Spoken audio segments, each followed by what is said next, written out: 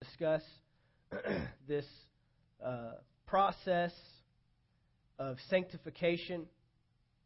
And go ahead and turn over with me to John chapter 17. This has kind of been our key verse that we've been basing a lot of what we've been doing out of. Tonight's message is really simple. I'm really just going to give you an example out of the Old Testament of how important this separation process is and how important it is to make sure we're hearing the right voice and getting separated unto that. So remember over here in John chapter 17, Jesus, he's praying. He's getting ready to go to the cross. And it's really cool because it gives us what he's praying. And he begins praying for himself, thanking God that, he was glorified in his life, that throughout his life he did everything that God asked him to do. Remember, that's the prayer we want to pray in the end. God, here's my life before you. I have done everything you asked of me. He said in there, I've glorified you, therefore you've glorified me. And then he said this, I have finished the work which you have given me to do. But after he prays for himself, he moves on down and he's praying for his disciples. And we see some interesting stuff here, and we want to start with verse 15. Start with verse 15. It says, I do not pray that you should take them out of the world, but that you should keep them from the evil one. So instantly he is giving you the position, the environment that he is asking for his disciples to remain in. He's not saying, I don't pray that, you take what I'm about to do on the cross and what I'm about to do but being raised from the dead. I'm not doing all that so you can come yank them out of the earth and get them up to heaven like we've all thought up to this point was the whole plan. Jesus came and died on the cross for my sins so I could have eternal life and live with him forever in heaven. That's not a true statement. Jesus is saying right here, I do not pray that you take them out of the world. So he's saying the environment where the disciples are going to be the most productive is in the earth. But he does say, I pray that you keep them from the evil one. What's he talking about? Keep them from. He's talking about limitations. He's talking about a boundary set up. He's talking about even though they're in the earth, keep them from everything that the world has to offer them. I want them to be separated, although they're right in the middle of the mess. And so that's what we've kind of been talking about, this separation. We're not saying be separate from the world and, go find you a non-secular job and go get you friends that only know Jesus like you know Jesus. And if they're not on the same level you are Christian-wise and how they believe God, then they can't hang out. That's not what we're talking about. Because Jesus is saying right here, I want you to keep them in the environment that's contrary to their new life, but I want you to keep them away from being a part of everything that's around them. I want you to keep them separate them, even though they're right in the middle of all the junk. Now let's go on to verse 16. They are not of the world, just as I am not of the world. What does that mean? He's talking about your source again. He's saying they didn't come from the world just like I didn't come from the world. They have a different home, just like I have a different home. He said, I came here from heaven. You sent me here for a purpose and a work. So even though I'm in the world, I'm not from the world, which means I don't have to identify with the world. Now that's important, because when Peter and John came upon situations and the world could only offer certain answers, Peter and John could instantly say, my identity is not based upon what's going on right here. I can actually bring answers instead of having to just answer in with everybody else. When they came, up on the gate called Beautiful, and they came to the lame man there, what was the lame man looking for? He was begging for money, begging for alms. Why? Because I can't work, so my life is reduced to begging. The world's answer was just give him some money and help him get to tomorrow.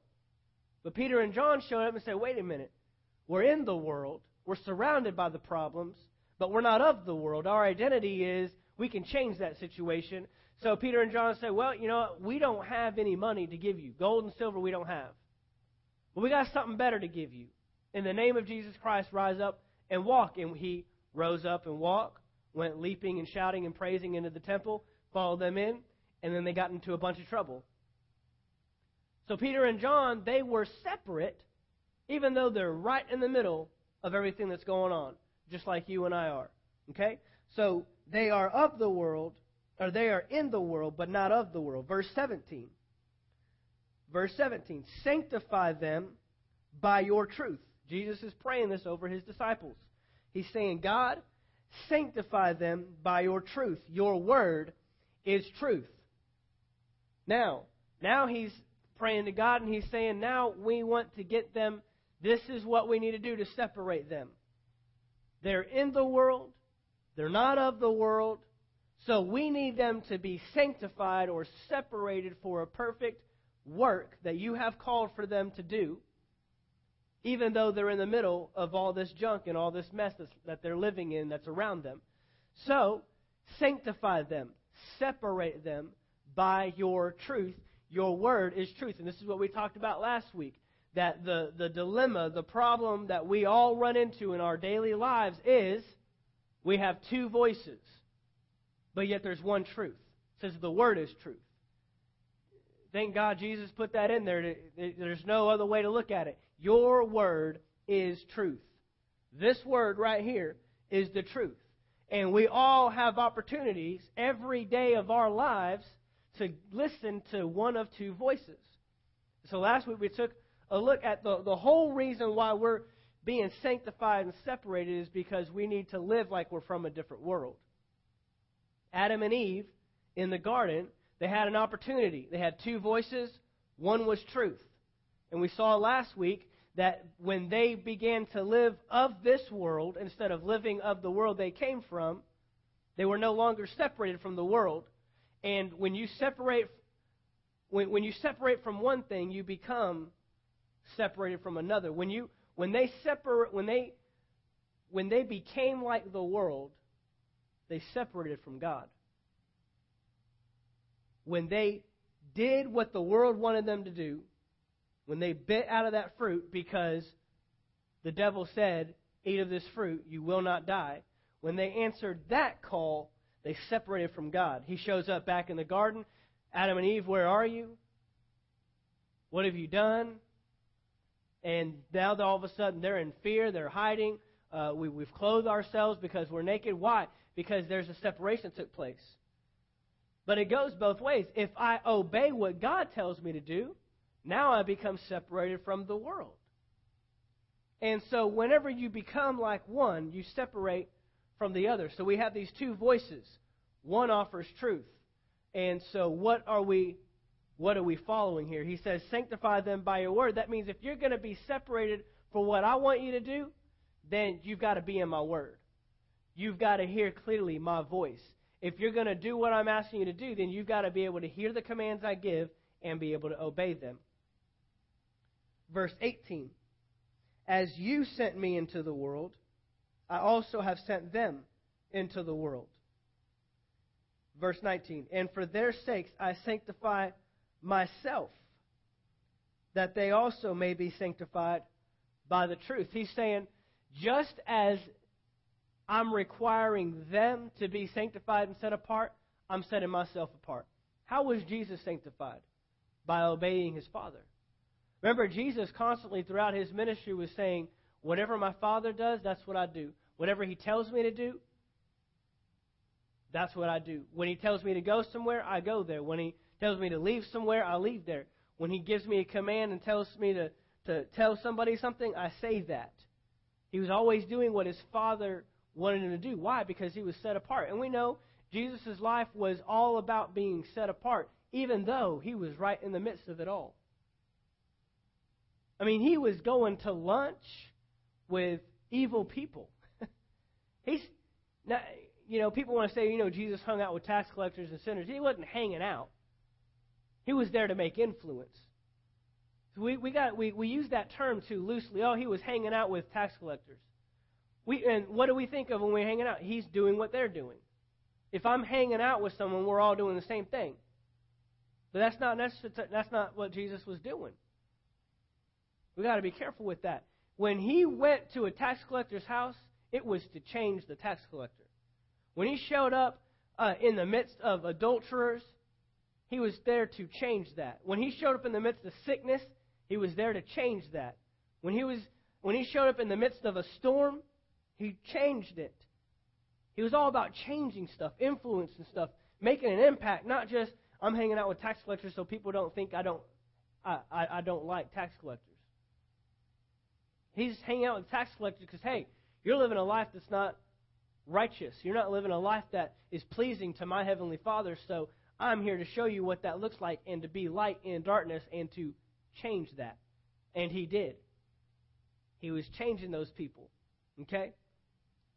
So, this sanctification process, this life of living holy, is all a result of what voice you give yourself to. And so this is why the separation shows up. This past Sunday morning in prayer, I showed you an example of when King Jehoshaphat came into an issue. And we all come into issues on a daily basis. Some of them are bigger than others, but this was a big deal for him. And he's got 3 nations that are coming against him, wanting to take him down. What was the first thing he did? Did he get with all his chief military guys and say, all right, what are we going to do? What's the best tactic? We're already behind the 8 ball on this thing, so what's our best way of going about this? No, he wasn't trying to get tactical. He wasn't trying to get, what's the best strategy to take these people on? He said, we need to fast and pray, and the whole nation is going to fast and pray with us. He was seeking God. He was saying, if I'm going to move and do what God wants me to do in this situation, I need to be able to hear His voice clearly. So he separated.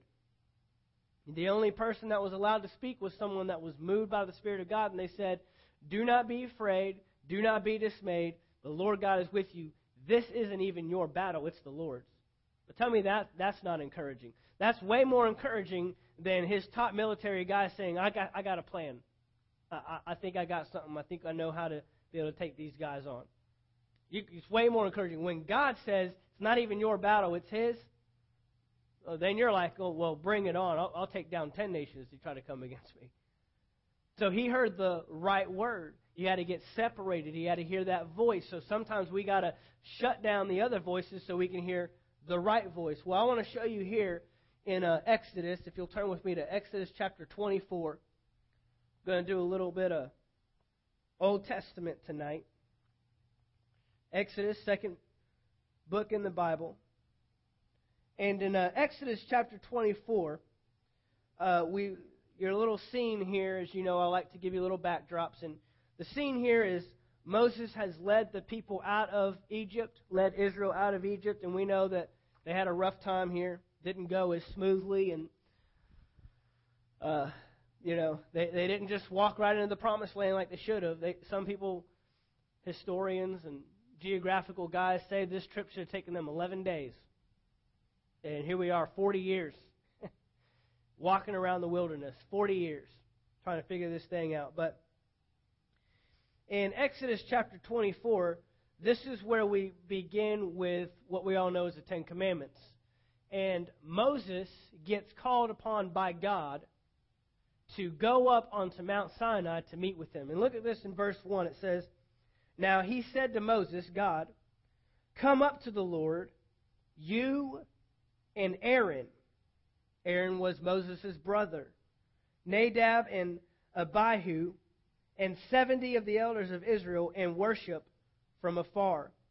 And Moses alone shall come near the Lord, but they shall not come near, nor shall the people go up with him. So notice here in verse 1 real quick that the Lord is calling upon Moses, Aaron, and these other 2 guys, and then 70 of the elders of Israel to go and meet with Him, to separate from the people, to go and meet with Him, with God.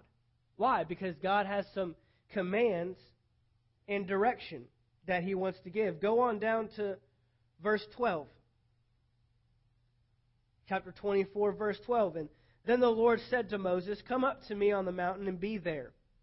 And I will give you tablets of stone and the law and commandments which I have written, that you may teach them. So notice, now He's separating Moses specifically away from everybody else. Come up to this mountain so you can hear my voice, receive direction, and then you can give it to the people.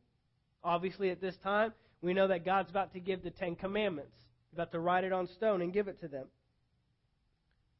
Verse 13, so Moses arose with his assistant Joshua, and Moses went up to the mountain of God, and he said to the elders, wait here for us until we come back to you. Indeed, Aaron and Hur are with you. If any man has a difficulty, let him go to them. So, see, even Aaron, he's being pointed out here as this is a man you can go to if you have a problem. Why? Because he has been separated. Go all the way back to verse 1. Aaron was one of the original guys that was separated from the people to be able to hear from God. Verse 14, and he said to the elders, wait here for us. Okay, going down to 15.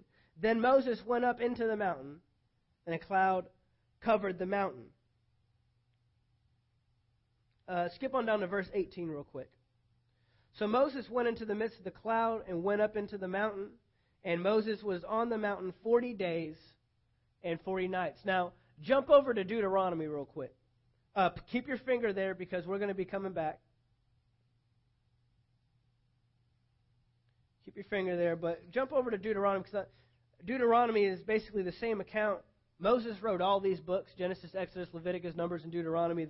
But he gives us a little insight here because now he's speaking first person about going up on this mountain. And look at this in verse 9. When I went up into the mountain to receive the tablets of stone, the tablets of the covenant which the Lord made with you, then I stayed on the mountain 40 days and 40 nights. Look at this. I neither ate bread nor drank water. Then the Lord delivered to me 2 tablets of stone, written with the finger of God, and on them were all the words which the Lord had spoken to you on the mountain from the midst of the fire in the day of the assembly. So we see here that Moses has done what? Separated himself. This is what we would call a fast. He's there on this mountain to hear specifically a word from God. He's not eating and he's not drinking. Let's go over to Exodus chapter 32. Now, Exodus 24 all the way up to 32, you got the whole discord between God and Moses. He talks about the Ten Commandments, obviously, and he writes out the Ten Commandments, but he does a lot more. He talks about the temple. He talks about the priests and what they should wear. He gets very specific in this thing. He's laying out some very detailed things. In fact, one of the first things he says was, when you get back down off that mountain, have all the people bring an offering to me, the best things that they have. Okay? So he's given all kinds of direction. But now here we are in verse 32. Verse 1, it says, now when the people saw that Moses delayed coming down from the mountain, the people gathered together to Aaron and said to him, come, make us gods that shall go before us. For as for this Moses, the man who brought us up out of the land of Egypt, we do not know what has become of him. Look at this. Aaron, who is supposed to be separated to God. He was one of the first guys in Exodus chapter 24 that was receiving direction and that was told to be separate. Moses, Aaron, those other 2 guys, the 70 elders. He's not supposed to be listening to what the people are saying. But now Aaron has the dilemma that we all have. 2 voices. And he got another voice that shows up now. Someone that's supposed to have been separating himself that says, hey, this Moses guy, he's not showing up. It's been 40 days, 40 nights. Where is this guy? You know what? Forget him. Let us make our own God. That will lead us out of this wilderness that Moses got us into. Go to verse 2. And Aaron said to them, break off the golden earrings which are in the ears of your wives, your sons, your daughters. Bring them to me. Verse 3. So all the people broke off the golden earrings which were in their ears and brought them to Aaron. And he received the gold from their hand. And he fastened it with an engraving tool and made a molded calf. Who made the calf? Aaron. Aaron. Why? Because he listened to a different voice. Then they said, "This is your God, O Israel, that brought you out of the land of Egypt." So when Aaron saw it, he built an altar before it, and Aaron made a proclamation and said, "Tomorrow is a feast to the Lord." Then they rose early on the next day, offered burnt offerings, brought peace offerings, and the people sat down to eat and drink and rose up to play. So we have Aaron, Moses' brother, who's supposed to have been separated this whole time, not listening to other voices, but we got a problem. Aaron has lent his ear to another voice. He's obeyed a different command, and now we've got a serious problem. Verse 7, "And the Lord said to Moses, 'Go get down, for your people.'" I love how he puts it on Moses. "For your people, whom you brought out of the land of Egypt, have corrupted themselves."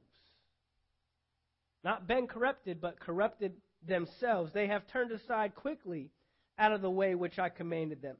They have made themselves a molded calf, worshipped it, sacrificed to it, said, 'This is your God, O Israel, that brought you out of the land of Egypt.'" God sees it all. Verse 9, "And the Lord said to Moses, 'I have seen this people, and indeed it is a stiff-necked people. Now therefore let me alone, that my wrath may burn hot against them, and I may consume them. And I will make of you a great nation.'" God's telling Moses, I'll get rid of them all. I'll get rid of the whole mess, and I'll start over with you. I will make you a great nation. God can get it done. He already did it once with Abraham, and that man was way beyond years to be making babies.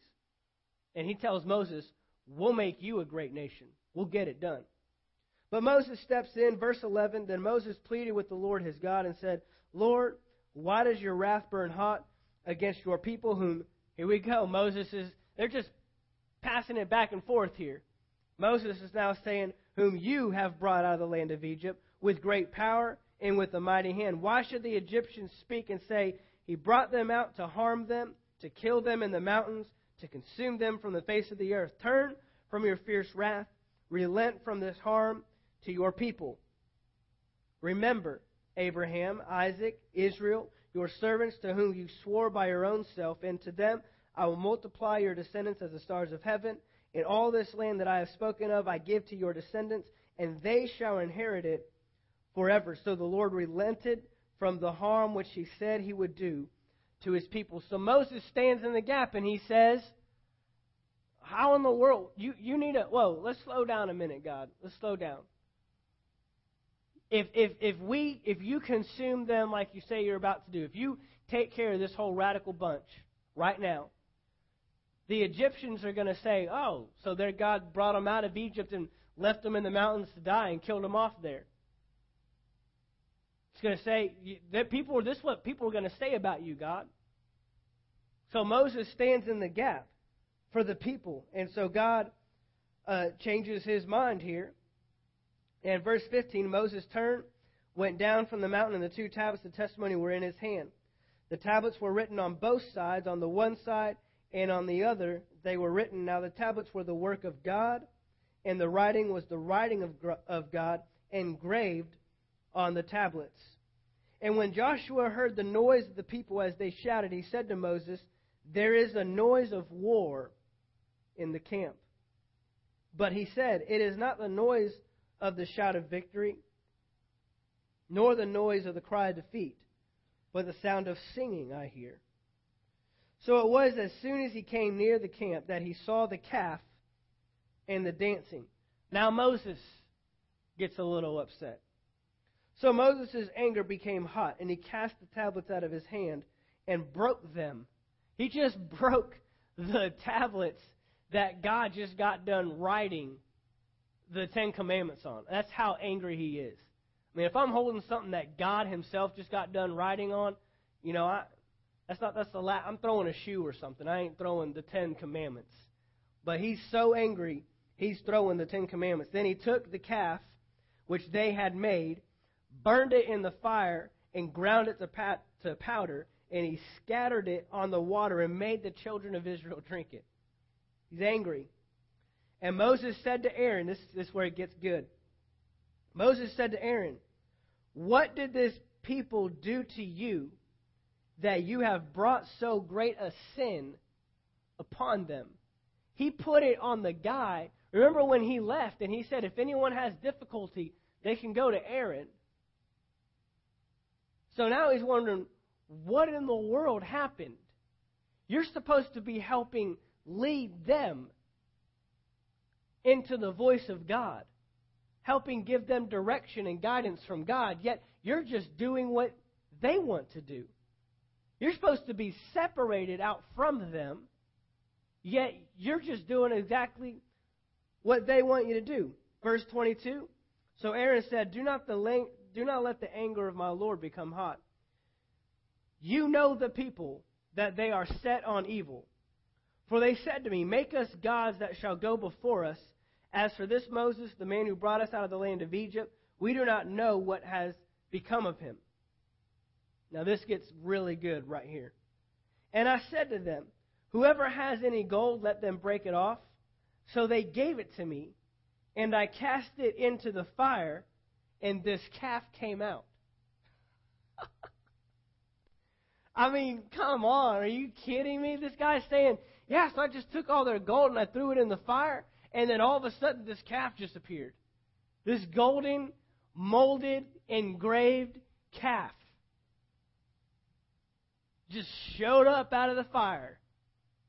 I mean, give me a break. We know, we already read, he molded it himself. He put his own hands. He hammered this thing in. He engraved it himself.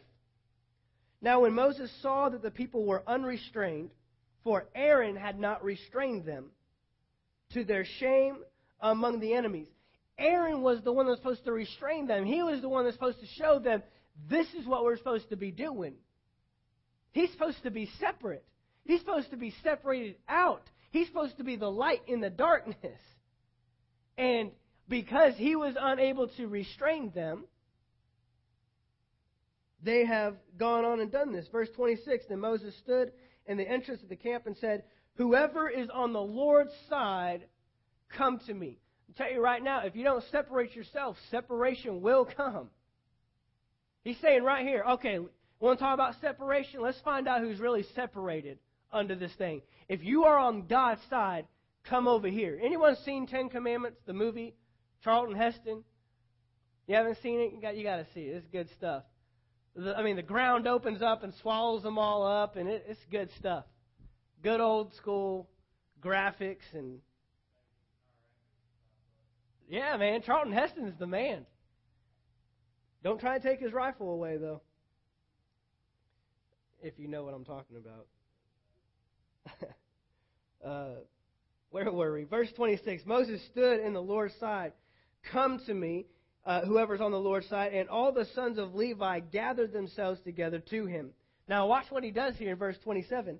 And he said to them, Thus says the Lord God of Israel, Let every man put his sword on his side and go in out from entrance to entrance throughout the camp. Let every man kill his brother, his companion, and every man his neighbor. So the sons of Levi did according to the word of Moses, and about 3,000 men of the people fell that day.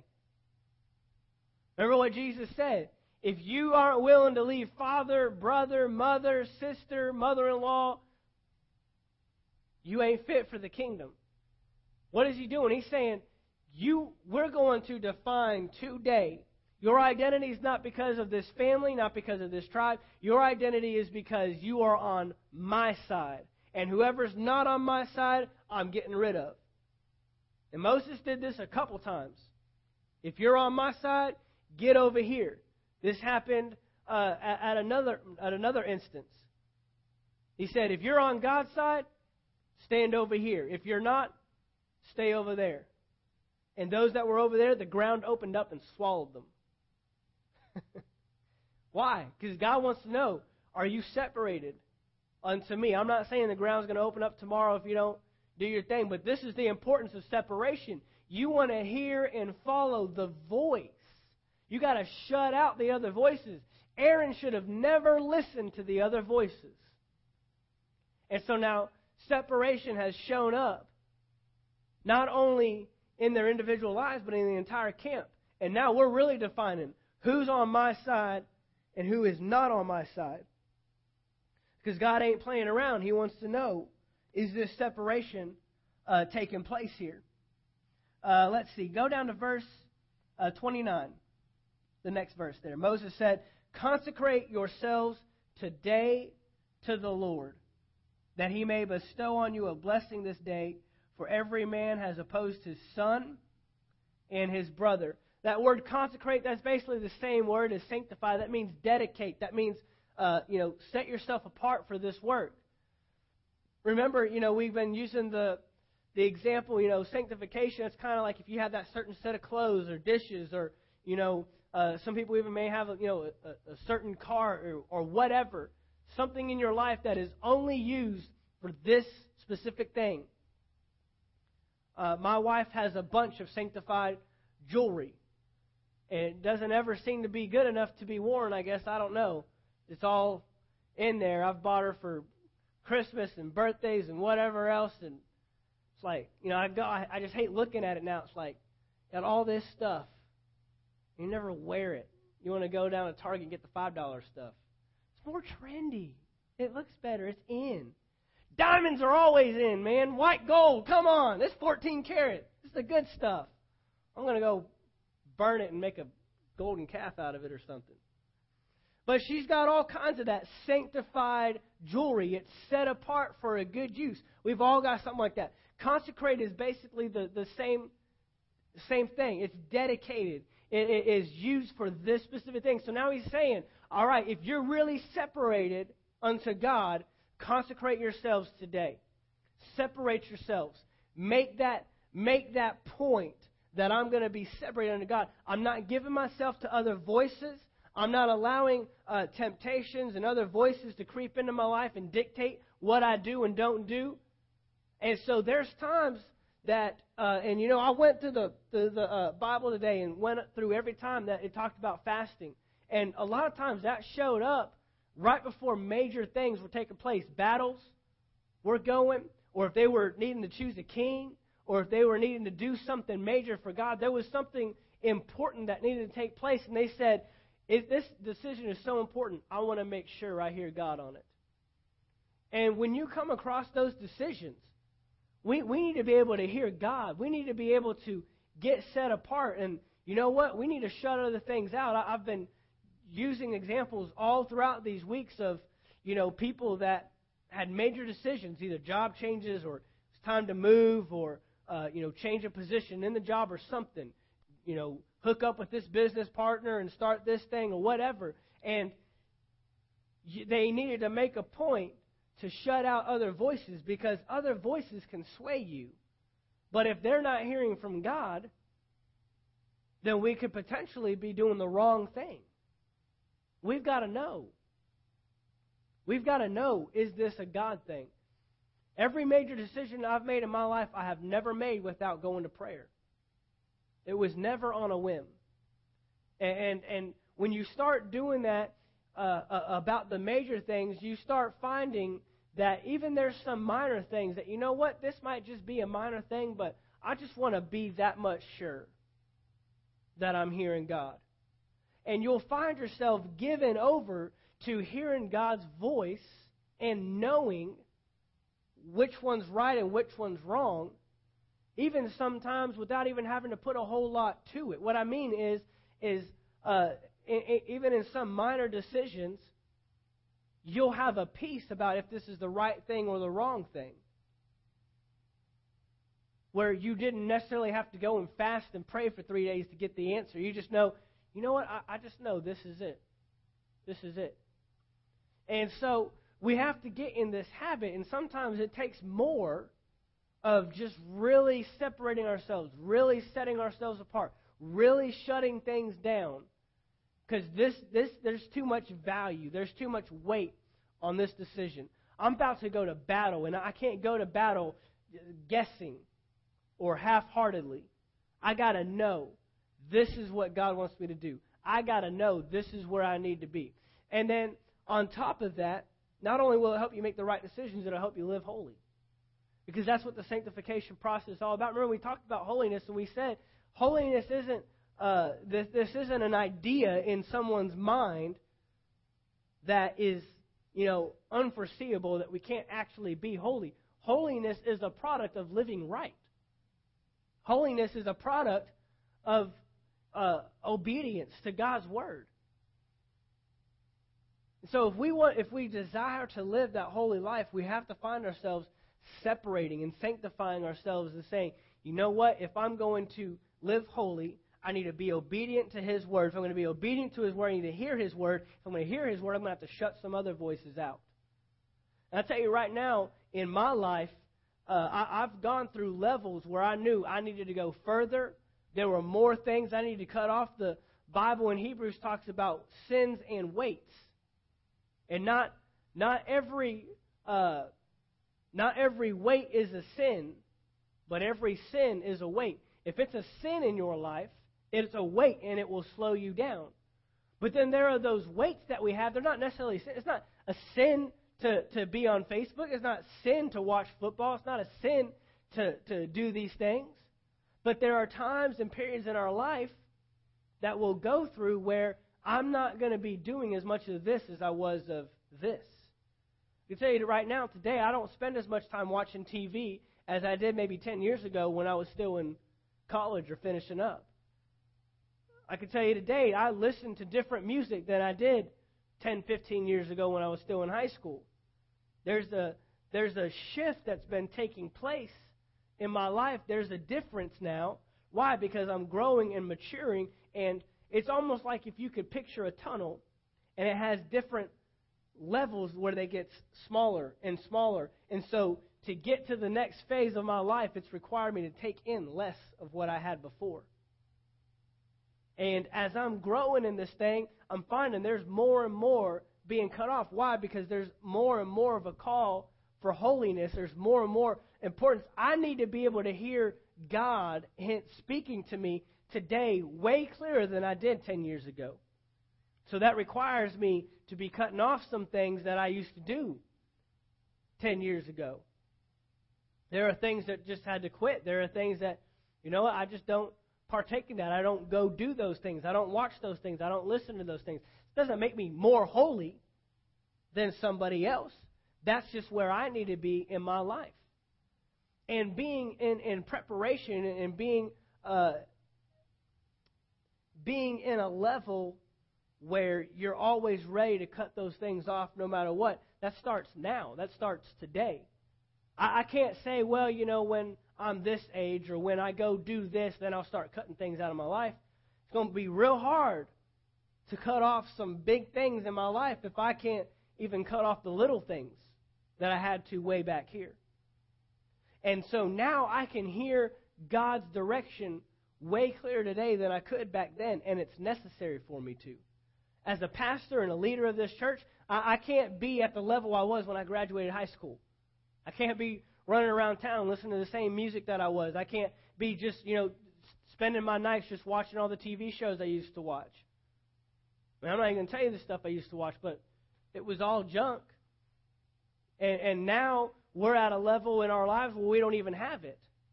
There are very select shows that we will even watch and sit in front of, and the rest of the time, I find myself doing stuff today that 10 years ago I would have never thought doing. Reading books and spending as much time in the Word as I do today and studying and doing those things. I'm not saying that to hype myself up. I'm saying that there are levels that you'll get to, but I'm where I'm at today because I was able to, when I was 19 or 18 and I started Bible school, I said, if I'm going to be doing this, I probably don't need to be doing this anymore. And then when I graduated and then I started helping with the church, then I said, well, now it's the next level. There's more that I can cut off. The priorities have changed because where I'm going in life requires me to hear God's word instantly, being able to hear that. And it wasn't a weight for me in this level, but today it's a weight. It'll slow me down. It'll keep me from progressing, hearing God's word and being able to do what I need to do with my life. That's what it's all about. And we've been doing this month, and I don't think it's any coincidence that we've taken this month right before we get into our 1-year anniversary because, I really believe that there are some things that God wants to do in this church, but we got to go to the next level. We got to get to that next level, and I believe that, this stirring within our body and this, just getting ourselves to this level of, separation, being able to hear God. All I know is that I want to be able to hear God in 2013 more clearer than I heard Him in 2012. I want to be able to react and obey quicker in 2013 than I did in 2012. The deeper we go in this thing, the more we progress in this thing, is going to require us to hear God's Word clearer and clearer every time. And so this sanctification process is separating. This month, there are things in my life personally that I've shut down. And really, I'm at a point where I don't even know if October 1st, if I'd even just jump right back into that the way I used to. Not that it's a sin, but there are just some things that I let go of this month that I'm like, it's not even a thought in my mind anymore. And to go back to it almost makes it seem like I'd go backwards a little bit. And so that's just between me and God, and whatever it is, that's what it will be. But going into this next 1-year anniversary and getting ready for what God wants to do in year 2, I think this was very paramount. This was very, this was a catalyst for us that's going to get us there. So when God starts speaking in 2013 and starts saying to do some crazy stuff, I'll be able to hear Him clearly. I won't have anything holding me back. I won't have anything that's any other voices that are saying, you can't do that. It's not time yet. You're not an old enough church. You don't have enough people. Your building is not big enough. Not enough people know about who you are. I can shut all those voices out and just hear God's voice, because if I obey Him, He's not going to fail me. If Aaron would have shut out the voices and would have said, no, Moses is up there on the mountain receiving a word from God. I've separated myself so I can hear from God as well. And this isn't what we're supposed to be doing. Moses could have come back down to a more responsive, receptive crowd. But instead, he has to come down off the mountain, and he has to say, all right, if you're on my side, get over here, and then lose 3,000 men as soon as he gets off the mountain. You're thinking, man, all the time you're spending with God, as close as you are with Him, getting tablets of stone that He's literally handwritten Himself with the finger of God. And then you get down the mountain, and your first job description is, all right, now have these men kill these men. I mean, that's not something you want to do. Why? Because Aaron didn't hold his position. Moses said that the people, they weren't restrained as they should have been, showed no restraint. What kind of restraint could we show in our lives if we separate ourselves and say, I'm only going to hear God's voice. I'm only going to obey God's voice, and restrain ourselves from doing things that could get us in trouble. Because things will get cut off. Jesus over in John chapter 14, He talked about, I am the vine, you are the branch. He said, if you abide in me and my words abide in you, then you'll bear much fruit. And He said that if you don't produce any fruit, you'll get cut off and thrown in the fire. And I don't want to have anything in my life cut off. I don't want to have any areas of my life cut off. I want to produce fruit. That's only going to be because the branch remains close to the vine. That means you remain connected. He said, me and my Father are one. When you look at a tree, you don't look at a tree and say, oh, hey, look at that tree and all the branches. You say, look at the tree. The branches are the tree. If you're a branch on the tree, then you are God Himself. And God said, I want them to be one with us just as you and I are one. I want that unity to take place. I want my people in the earth to look just like me because they remain close to me. They don't let anything separate us. They don't let anything come between us, because again, if you allow separation to come in, the full separation will come in, and it'll get cut off, and we won't be able to move forward. But God wants that. He wants the separation from the world. He wants you to be right in the midst of all the junk. and be able to say, I'm in the world, but I'm not of the world. And that's what He wants. And so as we separate ourselves, as we continue, we're winding down this month, and this last week I'm actually going to be ramping some things up. And so continue to, hear God on what He will have you do, and continue to see that thing through. It's not how you start, it's how you finish. And sometimes, this is the point right here where we begin to justify, and we say, well, I've done so good for, 26 days. 26 days I didn't do this. 26 days I didn't eat this. 26 days I didn't, watch this. And then we get down and say, what's 4 days? What's today? What's this time? But let's stick that thing through. Let's see it all the way to the end. God's got some awesome things in store for us. Amen. Father, we thank You for Your word tonight. We thank You again for this process of being set apart for Your word. We're not separating just to say, hey, look what I did. You said that sanctification, that is necessary for a good work. You said that we are Your workmanship, that You that You put us in, that You built us for from the beginning of time. Before we were even created physically, You already had our purpose and design laid out. So, Father, that work that You created us to do, that influence You created us to have, we want that to come to fruition. We want that to be the greatest that it can be in our lives. And, Father, we thank You tonight that we continue to run hard with that. We continue to stay focused. We don't veer to the right or to the left. We see this thing through to the end. And, Father, we thank You for what You're going to do in this church, what You're going to do in our individual lives because of what we have done this month to be set apart for Your work. In Jesus' name, amen.